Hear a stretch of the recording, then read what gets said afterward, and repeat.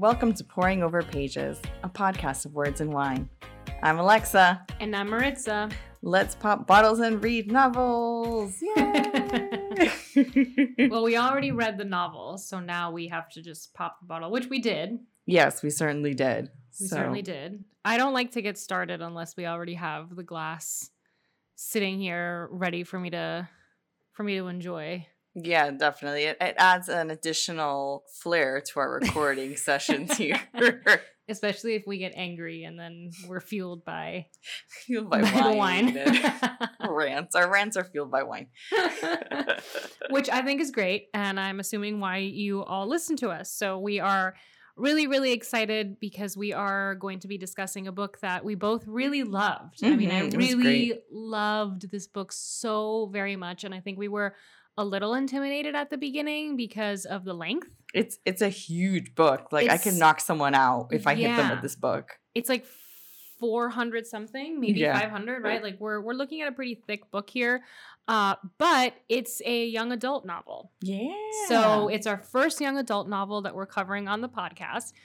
And it's also the very first time that we're reading a book by a Native American author. Mm-hmm. And we're specifically focusing on a Native American story. This is really what the book is about. It's very much giving you a sort of look inside of life within a tribe, life within a reservation, life when your identity is both native and non-native. Yeah. And I thought that was a really interesting way for us to, discuss this book and think about some of the themes that have to do with identity and culture. So I think this is going to be a really, really rich conversation. And I think we should also note that because this book is so plot-driven, we're really going to focus more today on like the nuggets of knowledge, the wisdom that we get from the book, and less about the plot because we would just be giving way too much away. Yes, we don't want to ruin it for you. It's a great read, so I urge you all to read it and not have us ruin that for you. Yeah, super riveting. It's one of those that I kept turning the pages because I thought it was so fascinating and so like fast-paced and so fun and really, really profound. And we're excited to discuss it for many, many reasons, but I think especially because it was so eye-opening for us. No, definitely eye-opening. And with this book, we are sipping on Camins to Dreams, Gruner Veltliner, which is also made by a Native American winemaker and her partner. So we are glad to be pairing the book with this wine and diving into all things, Native American culture, all this different tales and wisdom, and just dive in. Yeah, and I think it's worth you mentioning a little bit about like how hard it was to get this wine, right? Really like was. we really, well, not we, you spend so much time and put such incredible effort into these pairings. And this was a tougher one, I think, in terms of you finding a proper pairing, right? Yeah, this one was tougher. I was looking at a wine article from Wine Enthusiast. It was an article from a couple years ago that had, top Native American winemakers. And it had a list, I think, of like 4. So already the list is pretty limited. And then on top of that, I was Googling them. One is in Canada and doesn't ship down here. So that already, crossed off my list. The other 2 closed. So I'm like, okay, great. Let's see. And then this one was actually made by the winemaker whose other winery closed. And this was her own venture. So I was very glad to be able to get it. And then there was, you can't really find these wines in many places because they are smaller batches are made. So it's not like you're going to go to a Total Wine and grab it off the shelf. Right. So lots of looking at specialty wine shops online. I ordered it from a wine shop because on their website, the new vintages that haven't come out yet. So I ordered it online at a shop, waited a week, ready to record. And they're like, oh, everyone has COVID, so it can't be shipped for another week. But luckily, the COVID, it's still here. What a 2022 problem. Oh my God. But then luckily they released their new vintages. So I was able to get it directly on their website and it came just in the nick of time for us to record. Yeah, no, it was quite an adventure. reminiscent of the adventure you'll find in the pages of the book. No question about that. Twists and turns. Lots of twists and turns, lots of plot twists. It's very unpredictable. But I mean, so far I know you'll dive deep into it, but so far, I mean, it tastes great. I'm very happy to be sipping it. Yes. For this conversation. I wanted to start off just by throwing out there the idea that sometimes as readers, as people, we steer clear of books and topics and conversations that make us uncomfortable for no other reason other than that we don't know that much about the topic, right? And one of the things that we aim to do with this podcast is to make things accessible and to admit when it's a learning curve for us, right? Like this book 100% was a learning curve for us because we've never read anything by a Native American author. We've never read fiction that really dives so deep into Native American life in a contemporary setting, we should say, right? This is really a story that's talking about how history, American history, has put Native Americans in a particular position, I guess is the light way of putting it, right? I'd have to agree. And so for this book, we were as prepared as we can be, but we're seeing this really more as a conversation not only with each other but with all of you, and an opportunity for us to continue to learn, because that's really what this whole podcast is about. We are by no means experts on this topic. No. I think not the next book, but the following book, I'll say we probably are somewhat experts on that topic, but this is not one of them. So we're eager to learn. We're eager to learn. So I just wanted to throw that out there because I want people to approach this book with the same open mind. You don't have to know much to appreciate this book and to learn a lot. And I think that that's what makes this book so special. And I also need to mention that in the same way that I had a disclaimer back in episode 2, Beach Read, that romance novels are incredible and worthy of your time and not just fluff, that young adult novels are also brilliant. They're brilliantly written. They are profound. They are wise, and they have so much to offer. So don't shy away from a young adult novel. I mean, we can really prove that with this book. Yes, this book is really great. I mean, even Reese approves of it. Yeah. It's in her book club. Reese's YA book club pick, I think, from last year. I mean, this book really, it flew off the shelves. This is Firekeeper's Daughter by Angeline Boulley. This book has been so popular. I've seen it all over Bookstagram. I think it took a few trips to the bookstore for me to finally get a copy. Right. It was taking a while for you. It was tough. Not as tough as it was for you to get the wine, but it was tough. And so we felt, like this was going to be a challenge from the very beginning, but such a worthy one. And I wanted to start off with the idea of identity, right? What I initially mentioned, and how this book talks about identity. The main character, Donice, she is this young teenager who is living in her community as a mixed teenager, right? Her father is Native American or was Native American, and her mother and her mother's side, they are white, right? So she is dealing with this mixed identity. And I wanted to dive into that and start with that conversation because I think it's a theme that runs throughout the entire book, because she does apply to become a tribe member. Yeah, she's not enrolled. Enrolled, yes. That's enrolled as a tribal member. In the tribe, exactly. Which you get different benefits, and you could vote on certain topics and just be more integrated into the community that way. Exactly. And so she does apply for that. So there is this idea of it being part of her culture, but not necessarily being part of the legal, part of her life. Yes. I don't really know how to phrase that. Yeah. But it's something that causes her to feel a sense of displacement within her community, I would argue. And she says pretty early on in the book, and I think this is a really powerful quote. She says, "It's hard when being Native means different things depending on who's asking and why. And to some people, you'll never be Native enough. Yes, it's your identity, but it gets defined or controlled by other people." Mm-hmm. And that's something that I definitely wanted to discuss because I think a lot of people can relate to that, not necessarily in a Native context, but I'm always going to bring it back to Miami. I'm always going to bring it back to what I know. And me and you, for example, we're both born and raised here, but we're not just American. We're not really one thing. Yeah. We feel so divided, and I don't know how you feel, but I know that for me personally, you know, I don't think that to some people I'm American or American at all because of what I look like or because my parents aren't from here.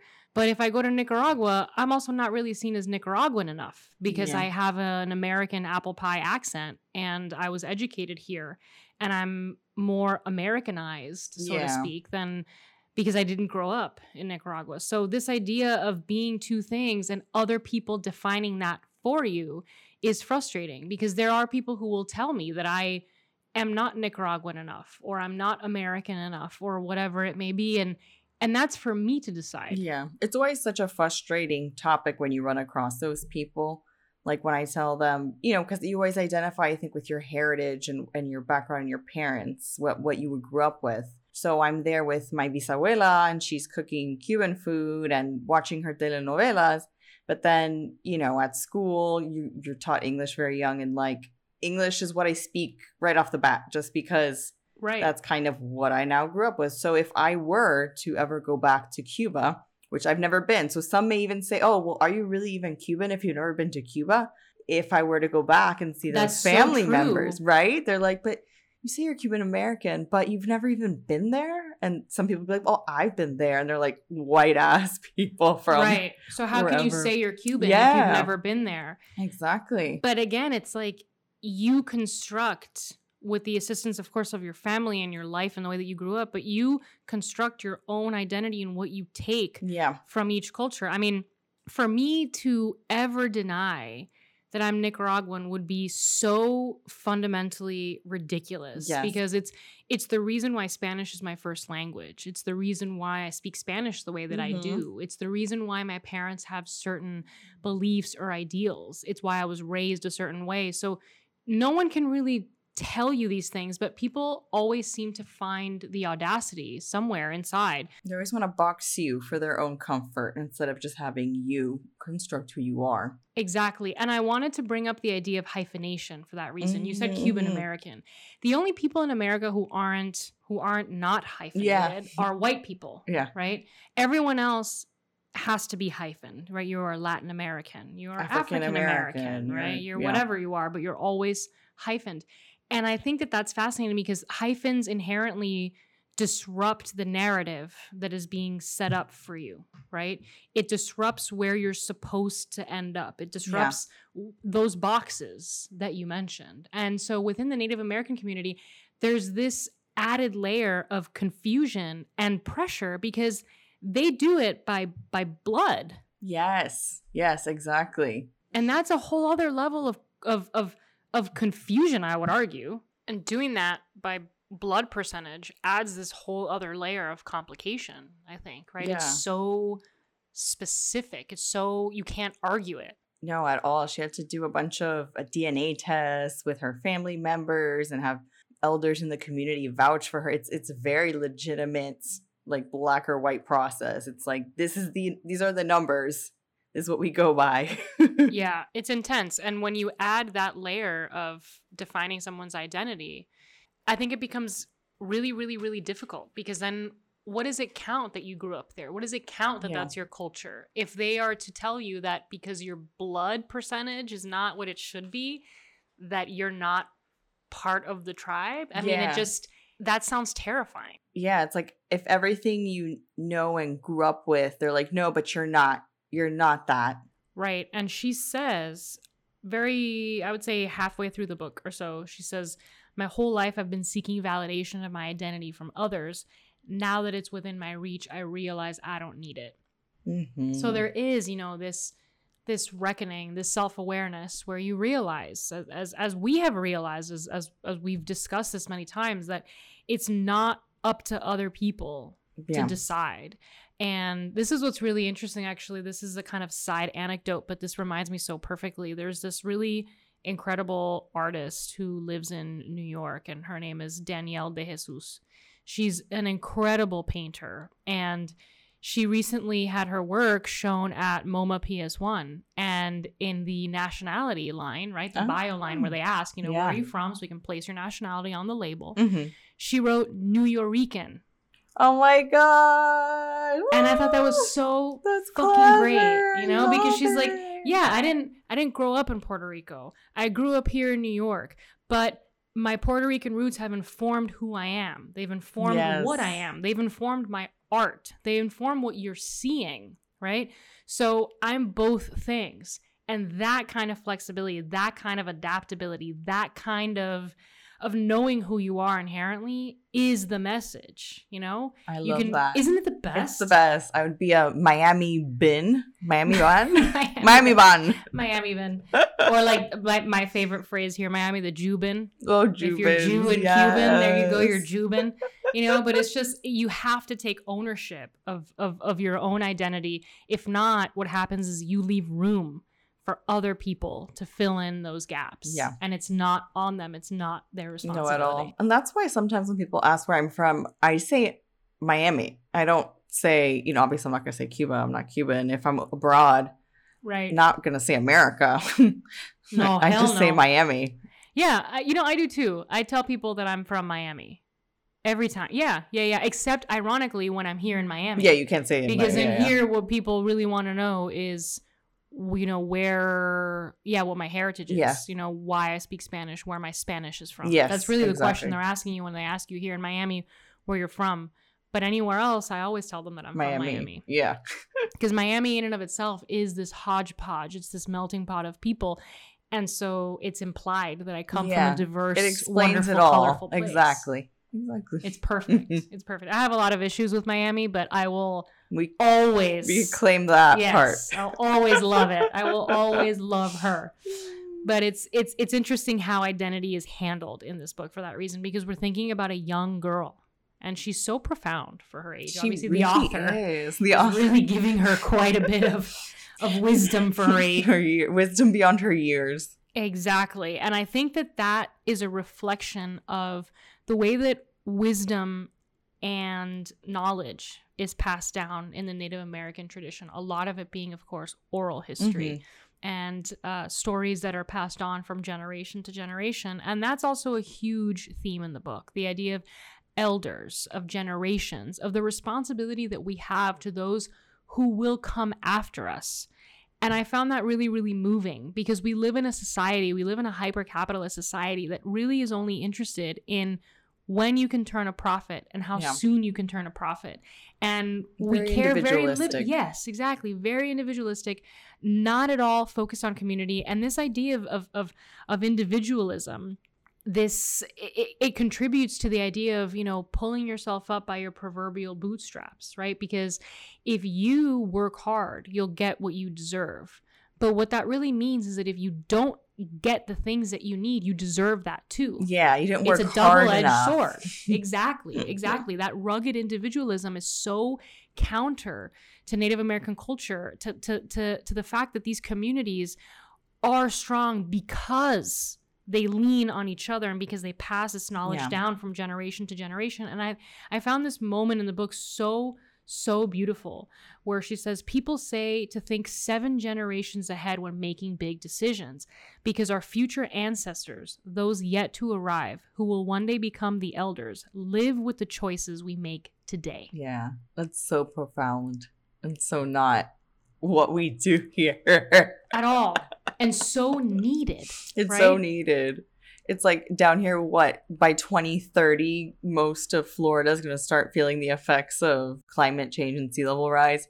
And then we still have people, you know, in government just being like, whatever, we'll continue our ways. Yeah, who cares? Who cares? Right? Who cares about the environment? What they get wrong about that argument is that the earth will live on. Yeah. She will eventually be just fine. Yeah. We're wiping ourselves out. Exactly. That's what we're really doing. In the long run, we're the ones who won't be able to survive here. Yeah, other things will. Things will. And we won't. And the earth will then heal and be glad she got rid of us, because we've been nothing but an absolute burden. Parasites on her. Yeah, just horrible. And I love this idea of the elders being your inspiration for making positive choices. that the choices that you make today will affect those who come after you. It's such a simple lesson. It's such a simple and yet profound thing to consider when really making any decision. Definitely. And I like the level of accountability and responsibility that comes with that mindset, thinking ahead so far, which a lot of people don't. Yeah, exactly. And I found it really fascinating that the author relates that to humility. Yeah. And humility being something that is very different to what I had kind of defined it as in my own head. She says that that humility is the knowledge that I am part of something larger than my existence. Mm-hmm. That's never how I had thought of humility. No. Right? It's such a different definition. It's such a different way of thinking about your place in the world and remembering that you are but a part. And that doesn't mean that you're not a great part, you're not a worthy part, but you're a part of so many other things, of so many other people and communities and ideas and events and things that will happen. Again, thinking 7 generations ahead. It's just such a beautiful sentiment, I think, and one that we really need to hear now. And I'm hoping that this being a young adult novel, that young people read this and that they take this and they say, this is applicable to some of the struggles that we're seeing right now, whether it be climate change or women's rights or, voting rights, whatever it may be, that simple change of mindset can inspire people to continue to fight for the things that are right. Because even if you lose those rights, hopefully the generation after you will have them back. Yeah. Raise hell until they're back. I mean, I'm going to raise hell now because I don't think that for others behind us. Exactly. I don't think anybody that comes after me should have less rights than I do. That's just bullshit. That's just absolute fucking nonsense. And unfortunately, we're living in a country that's moving in that direction, but we have to raise hell. And I think this book it's not overtly political. It's not coming at you from a super hyper progressive place, but it's coming to you from a place of moral wisdom that I think can be applied to anybody. Mm-hmm. That's what I find so refreshing about it. It is. No, I love all the nuggets throughout, because as you get to know Donis and her journey in the story, which we won't ruin, she touches back on all these lessons she's learned from the elders, from her auntie, from other tribal members, and she's just so smart and so intelligent beyond her years, and just the way that she applies them to the challenges she's facing within this novel is just also really beautiful, and it's refreshing to see a young person being so mindful and deliberate and just trying to make a difference in their community in that way.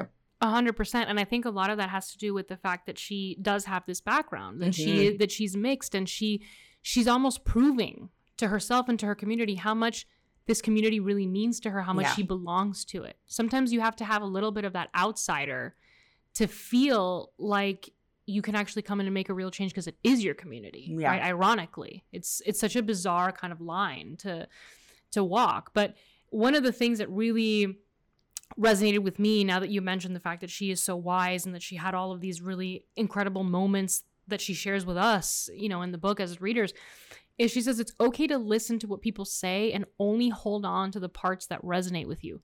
It's okay to leave the rest behind. Trust yourself to know the difference. And we've talked about that a lot on this podcast, the idea of values and knowing what your own values are. And if you know what your values are, then you know what aligns with those values and what doesn't. And what doesn't, you leave behind. Yeah, trash it. You trash it. Out of your life. It has no place in your life if it doesn't align with your values. And that has to do with really everything, whether it's in your professional life, your personal life, your friends, whatever it may be. If it doesn't align with your values, it must be removed. And I really like that she mentions that, and she talks about how love is something that honors the spirit. Mm-hmm. Right? That it's not just the other person's, but your own spirit too. So she's also throwing out here a lot of ideas, not only of identity and wisdom when it comes to the elders and her future community, but also about self-love. Yes, which is so important. So important, because I know that I would have had it a lot easier in my life if I would have read bell hooks at a younger age. Yeah. If I would have learned about self-care at a younger age and not in my late 20s. Yeah. Agreed. I would be a lot more annoying but that's a good thing. It's a good thing. I would raise a lot more hell, because you have to take up space. You have to put yourself in a position where that wisdom becomes a part of your life, right? And she says, wisdom is not bestowed. In its raw state, it is the heartbreak of knowing things you wish you didn't. Mm-hmm. Oh, all of these are just so good. They're so good. Knowing things you wish you didn't. And that is wisdom, is it not? I mean, it's knowing that things are not always going to go your way. It's knowing when and where things can go wrong. Yeah. It's the idea that sometimes you can't change those things, that you're powerless to those things. But when you do have power, when you have the ability to affect change, those are your moments to take it really seriously. Yeah. Those are your moments to affect change. Those are your moments to get involved. That's your rallying cry. And she does a really good job, the author, I think, of using Donis as the personification of a rallying cry. Yeah. Right? She takes her on this journey. Crazy journey of inciting change within her community. Not giving anything away, but something big is happening within the community that's affecting other tribal communities throughout the region. And Donis is kind of this just fire starter. Yeah, agency. I'm trying to, like, a fire starter, this fire keeper of change. Yeah. And yeah, it's just quite incredible how she, weaves all these lessons into her journey of, it's major. I mean, you have to read it. It's like major plot. It's also very important that the main character, the Donis, is a woman. Yeah. A young woman, because womanhood and femininity are also a very important subject within this book. And the idea of self-love is in there because of that, right? Because she's really trying to make it clear that only through self-love and valuing yourself can you make the right decisions. Not only for yourself, but for your community. When you take care of yourself, you can take care of your community, right? Yeah. We've talked about this. You cannot pour from an empty cup. And that definitely comes through in this book. But there's a lot of talk about romantic love in this book as well. And one thing that she said that really resonated with me, and then I think a lot of people will read and go, yeah, I've felt that way, is she says, your needs scare me. I'm afraid I'll focus on your needs over mine. And I don't think there's a single person on this earth who hasn't felt that in some capacity or in some way in their life. And she describes love as peace. She says to know love is to know peace. Love is a promise, right? She uses love and the metaphor really of both romantic love and self-love to always guide you in the direction of peace, to guide you in the direction of safety. Are you in a safe space? Yeah. Right? Love is a safe space. Whether it's romantic, whether it's platonic, it doesn't really matter what it is. It has to be a safe space. So the idea of womanhood in here, I think, is really fascinating because we're very oftentimes told as women, I mean, going back to episode 1, talking about Glennon Doyle's Untamed, that women are really only as worthy as how selfless they can become, right? And how backwards that idea is. And I love that this is a book that's aimed at young people, especially young women, and they're going to read this and go, oh, so I'm allowed to take a second and put myself first? Mm-hmm. And that's a seismic shift. It's huge, especially in a young adult book. I'm so glad that lesson's in there. Exactly. And I think so many young women, especially women who are raised in Latin American cultures, a lot of what we're taught, and I wasn't taught this, my parents were never these people, but a lot of young women in these communities are taught that the goal is to find a husband, to get married, and to have children, that is your definition of success. And it's a terrifying thought because we don't teach men the same thing, right? No. We don't teach young men that their definition of success is to find a wife and to have children. And so the way that she's framing, being afraid of this other person's needs and being vulnerable enough to say, I'm afraid that I'll put your needs over my own, is one of the most human moments for me in the book. Yeah. And I think it's interesting too that you mention like that machismo culture in Latin America, how it's kind of like get married, have kids, please the man, make sure that his needs are all met. I found that interesting with some of the relationships in the tribe and how her best friend, I want to say Lily? Yes. Lily and her boyfriend, their relationship kind of was, and how the auntie was dealing with some of her friends and their husbands and boyfriends and kind of like, the volatile relationships there. And that volatility that we see in those relationships that you're mentioning, there is this wisdom that kind of permeates underneath as well, because Lily decides that she doesn't want to be involved in that kind of toxicity. And Auntie Teddy, who is one of the most inspirational figures in the book, I would say, she's Donice's aunt and provides so much wisdom and understanding. And she was such a fascinating character to me. She is so strong, right? Mm-hmm. And she talks about how it's so important to be in a relationship that is safe, where they will treat you with the same love and respect that you should really use with yourself, that you should care for yourself with, right? And she says, I was in a relationship with somebody who was upset with me when the sun was shining on me for a second, right? And eventually I couldn't handle that anymore. And I think a lot of women experience that in their lives, where they end up in relationships where the men feel like everything is their decision, and that we're kind of just along for the ride. Yeah, we're as like their accessory. Yeah, as if we don't have the right to decide what the future has in store for us both, or how we want to go about our day to day, or how you should or shouldn't speak to somebody, right? So Auntie Teddy provides a lot of that kind of context in the book, and I can see any young woman reading this and I think breathing a sigh of relief, because I think it's inherent within all of us to know better than the things that we're taught. I do believe that, because you can feel the pull in your belly when someone is teaching you something that inherently is wrong. And so I feel that this book provides this respite for so many young women who might be learning the opposite. Yeah. But who can read this and go, no, I knew that this was right. I know that this isn't how I'm supposed to live my life, or how I'm supposed to be looked at, right? That to me is just so, so, so important. It's one of those things that I always forget, between my books, like how fundamentally important a book can be for somebody.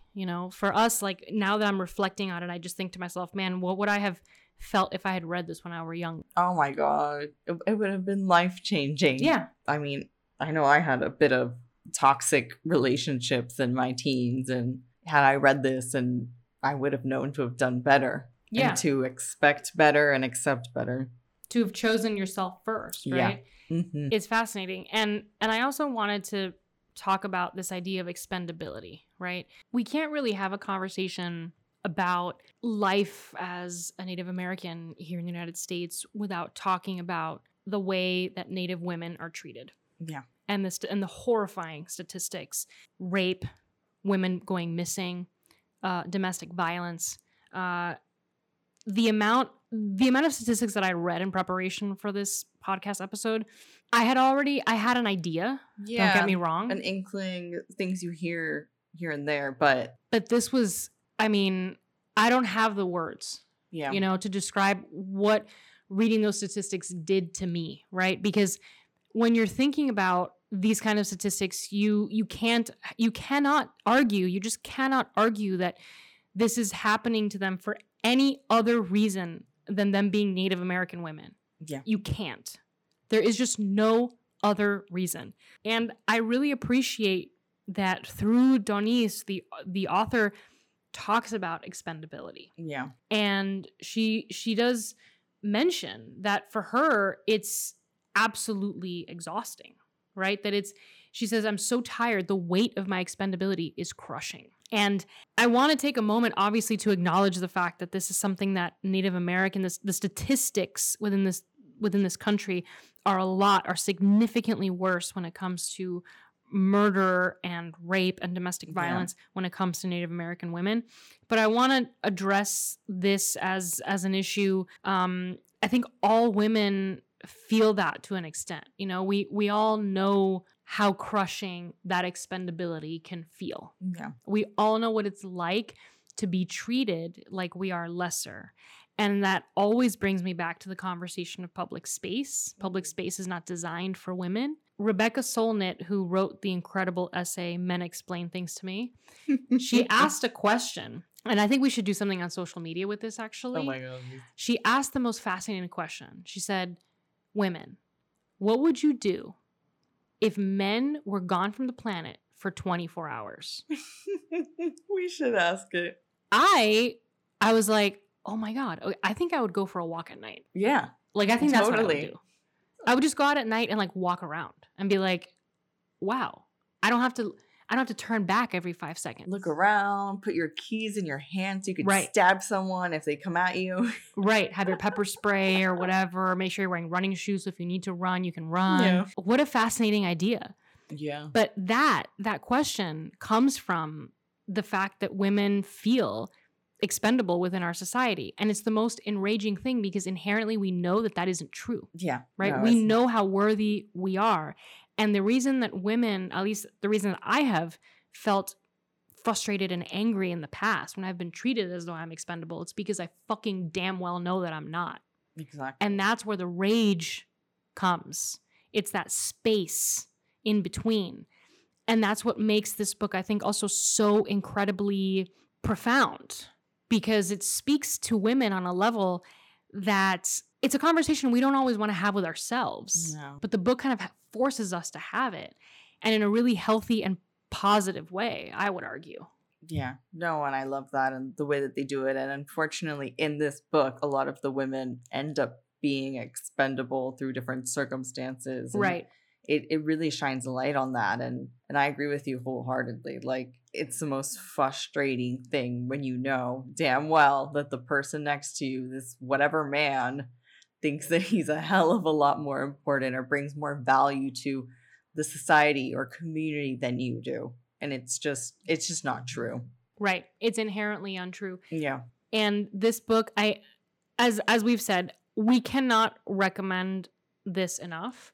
I don't want to go into the plot, which is why we haven't, right? Because this is a book that is so plot driven. It is. And it's like you start the first chapter thinking it's one type of book, and then you flip to a certain page and you're like, oh, this is a much different book than what I thought. Like, it's a completely different story. Right.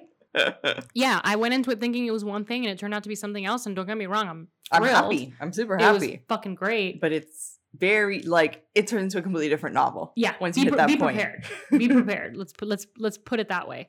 And before we move on to the wine, I wanted to leave everyone with a profound but also very simple thought that I really appreciated, and it comes not from Donice, so it actually comes from one of the other main characters in the book, Jamie, who is a really difficult figure to understand Yes. and is really complicated and is he has really a lot of layers. and is really difficult, but I found that really refreshing that this was a character that was so well developed, and whatever your A feelings man with are about depth. Jamie, you know, yeah, a man with depth. Where are those? I think he's such a fascinating figure. I'm curious for people to tell us what they think of Jamie when they read the book. Yes. I personally liked him. I was Team Jamie. I liked him a lot. He pissed me off. Don't get me wrong. Yeah, but yeah, I he- was Team Jamie. He had moments of like, I want to punch him in the face. Yeah. But then he's just a likable character that grows on you. Yes. And I wanted to end the conversation or the portion of this conversation with this thought because I really love it and I think you can take it with you. And he says, kindness is something that seems small, Donice, but it's like tossing a pebble into a pond and the ripples reach further than you thought. Oh. And that, I think if you boil the book down, I think you can get to that. Yeah. And know that the book is about you doing your best for yourself, for others, thinking 7 generations ahead, and that the world can be a better place if you do that. Yeah. Agreed. It's a world changing type of thought. Yeah, And I love it. a very simple thought. Yes. So cheers to a phenomenal book.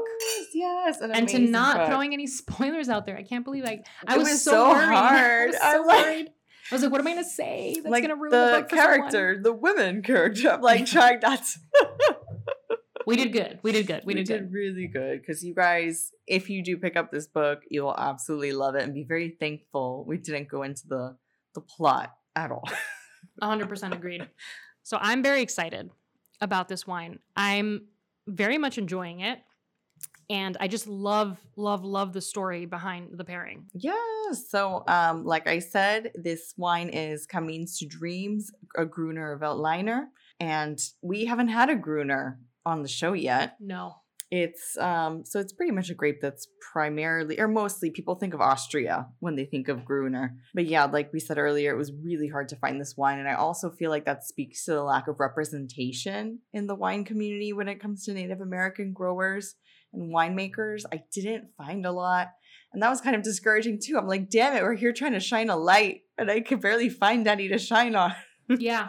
So Kita Wines, one of the ones I mentioned before, was one of the more well-known brands that ceased production. But luckily, the winemaker from there, Tara Gomez, started her own project, which is this one, Camins to Dreams.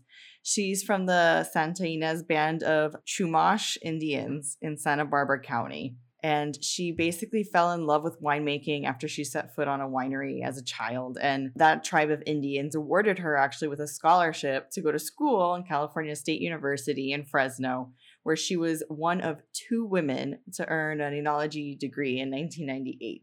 So, I mean, I think that's major and so life-changing for someone in the tribe like that to go out of the community and the comfort zone to take on kind of a challenge in this way. So she worked and traveled all across California and Europe, but she wanted to combine what she learned in Europe and that type of winemaking, the old world winemaking and the ancient, deeply spiritual approach that her tribe takes to sustainability and, and with their love of the land, which actually now that I'm saying it out loud, I'm like, yeah, I could imagine how almost spiritual that would be because in the book, they're very in tune with nature, with the land, with what they're given. They're thankful for everything. And that would pair perfectly with winemaking, like taking care of the vines and the farm. And it's just, as I'm saying it, I'm like, that all goes really well together. It's so true. And they see themselves as an extension and part of nature, that respecting nature is to respect yourself. Yes. So it's really fascinating.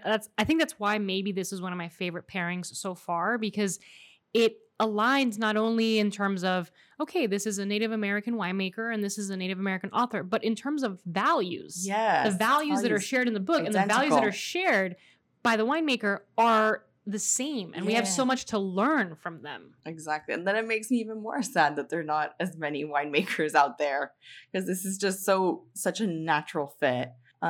So like I said, she traveled a lot, was making wine a lot in different places, but then she decided it was time to go back home. And that's, where she went to Kita Wines and was working on there. Unfortunately, it ceased production. I couldn't find a reason why.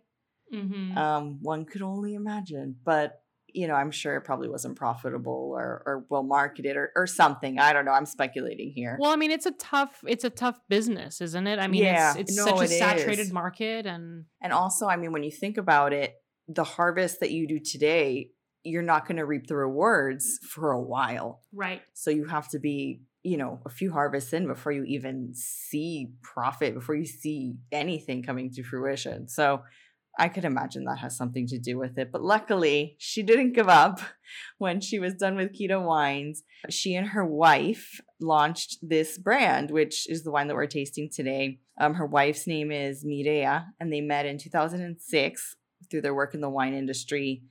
They were great friends, and through wine and their friendship, their love grew with traveling and just learning more about wine. I thought it was funny that her wife was born and raised in Catalunya in Spain and speaks Catalan. So that's where the name came from. Camins in Catalan means paths.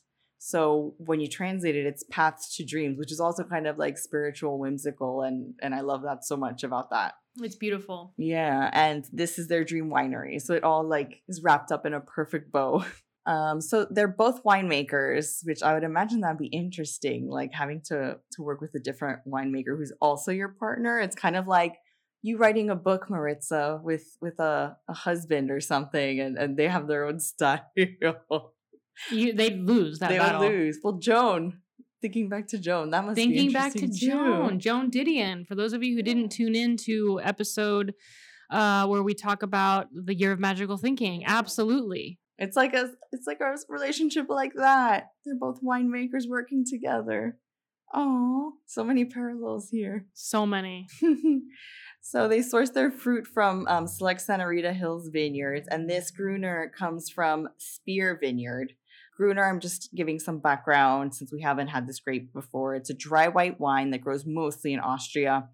Over 75% of Gruner actually comes from Austria. So huge Gruner Veltliner place. The name translates to green wine of Veltlin, and which was an area in the lower Alps during the 1600s that is now part of Italy. It's a fun and exotic alternative to Sauvignon Blanc. So I'm like, Marissa will definitely love this. You know, I love this. All I had to do was smell it to know I was Right? gonna love You're it. like, That's it. And with this wine in particular, the grapes are foot stomped, which I thought was interesting because no one does that anymore. It's just not efficient. It's not. I mean, they're not large scale or anything production, but it is foot stomped and left to macerate in the cold room for about 6 hours prior to pressing. I just picture I Love Lucy Yeah. in that episode. Just Every time I think of I Love Lucy, I think of when she's working with the conveyor belt with all the chocolate, Oh my and then God. she can't keep up, so she just starts eating the chocolate. And that's just a metaphor for my life sometimes.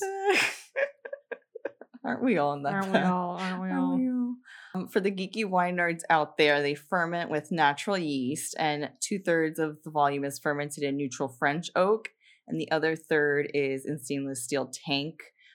Back in one of the earlier episodes, we talked a lot about vessels for fermentation, how they impart flavors on the wine. So I would gauge from here that they want some sort of complexity and tertiary flavors down the line, but they want to keep the freshness with the stainless steel and create the complexity without imparting so many additional flavors. And the wine is unfined and unfiltered, which I know you like. Love. You like stuff that's a little cloudy at times. Love. That's my favorite. That's how I know I'm gonna like a wine, is if I can peer through the bottle and it looks cloudy. I know I'm gonna love it. Definitely. Now let's get to the tasting. I'm looking at the wine. It's a very pale yellow color. I would say borderline pale gold color. Mhm. And let's smell it. I get a lot of lemon Yeah. on the nose. Yeah, citrus and There's like even a peppery, grapefruit a little yeah, bit. grapefruit. There's like a peppery. I feel like there's an apple, like green apple, Yes, maybe. yes. It smells fantastic. I mean, it smells Smells so beautiful. fresh. Yeah, it's very aromatic, fresh, delicious. It's very crisp. It's very crisp. It's not just like it has some weight to it in your mouth. Like it's not completely like you're drinking water. Yeah. There's like some creaminess to it. And again, you get kind of, the green apple, some pear, some kind of like herbiness. Yeah. Like there's also like kind of some salinity to it or something that makes me kind of. Mm-hmm. I mean, this is something that I can picture myself drinking here in Miami out on a hot day, having lunch For at sure. Mandolin or something. Yeah, and there's a lot of definitely. Shout out to Mandolin. Mandolin, bring on the bottles. It's just like a nice, like refreshing Yeah. wine, and if you're having it outside on a hot day, it would hit the spot. Yeah, and it has great acidity. It's super like vibrant. It just kind of explodes in your mouth, the Yeah. acidity, but it has the body and all the flavors. So it's delicious. And this is a good example of a cool climate white wine. I would say that it's a good palate cleanser too. It kind of cleans it all out. And I think it would go well with like really rich foods. Kind Yeah. of cut through the fat and all Yeah. that. I mean, I think you hit the nail on the head, because this is something that if you're like me, that I really like Riesling, I really like Sauvignon Blanc, this is a really great alternative. Yeah. If you like those two, you'll probably like this. No, agreed. And a fun food fact for this, Gruner is probably one of the only like still wines that pairs well with vegetables like artichoke and grilled asparagus. So those are always like challenging vegetables to pair wine with, and this is probably one of the only ones that could stand up to them. Interesting. Yes. So this vintage is actually, let me see if I have it here. So yeah, they just released this. Like literally, I told you the other day, Yeah. they were on the site. So this is their 2021 12.5% alcohol by volume, and you could find it on their website for about $30. I would say that's pretty good bang for your buck. Yeah. I want to say they have another white or two. They have some reds. So there's a lot of variety there for you to like get a quick 6-pack and get, cheaper shipping. And I really like this quote that they have on the bottle. It says, "Wine adds a smile to friendship and a spark to love." Ain't that the truth? Ain't that the truth? You can pair anything good in life with wine and it'll only get better. Exactly. So I'm really glad we paired this wine with the book. I think it's a great addition, and I could totally drink this in the forest that she would go to. Yep, to find clarity, to spend time with herself, right? And she mentions at one point that when she prays for honesty, even if only with herself. Oh, and I like that too. Even like when thinking about this wine, because I think that it's so true. You want to shine a light. You want to help and support Native American producers, but there just aren't really that many. And we have to be honest with ourselves about why that is. Yeah. We have to be honest with ourselves about what that means and how we can actually support, right? It's unfortunate. It's not that there aren't a lot of Native American winemakers because they don't care to be winemakers. It's the same systemic issues, right? So this wine in a way is sort of like it's that much more triumphant. Mm-hmm. I think. No, I'd have to agree with you, and it's delicious. And Tara, keep doing your thing. Keep doing your thing. We appreciate We're you. fans. We are big fans. We love your wine, and we're happy to support you in really any capacity. Funny story. I know we've talked in past episodes about Uncle Drew, our wine godfather, and he actually had a similar thought because I was scrolling through his Instagram the other day. I didn't even tell him we were drinking this. I didn't tell him I bought this, nothing. He had the same exact wine in his hand in a story. And he's like, "Oh yeah, I know Tara. I know them. Whenever you come, I'll introduce you." We were like, "Of course you know them. Of course you do." It was so perfect. That was also very affirming for me. I'm like, yeah, I made a right choice. Yeah. Yes. If it's Drew certified. Very serendipitous, but 100%. If Drew says it's good, it's good, guys. That's the one person who, I think we can honestly say his opinion is it. It is. That's it. If he tells me to drink it, I will. No questions. He has sent us some of the most delicious wine I've ever had. Mm-hmm. He doesn't get one wrong. No. He's amazing. We're so fortunate to have him as our guide in so many ways. So for those of you who don't know, Drew is amazing. Follow him on Instagram. Yeah. He has some of the best wine suggestions. He's it. We'll post about him in the notes. Yes, definitely. We'll have to. Well, thank you again so much for joining us for episode 15.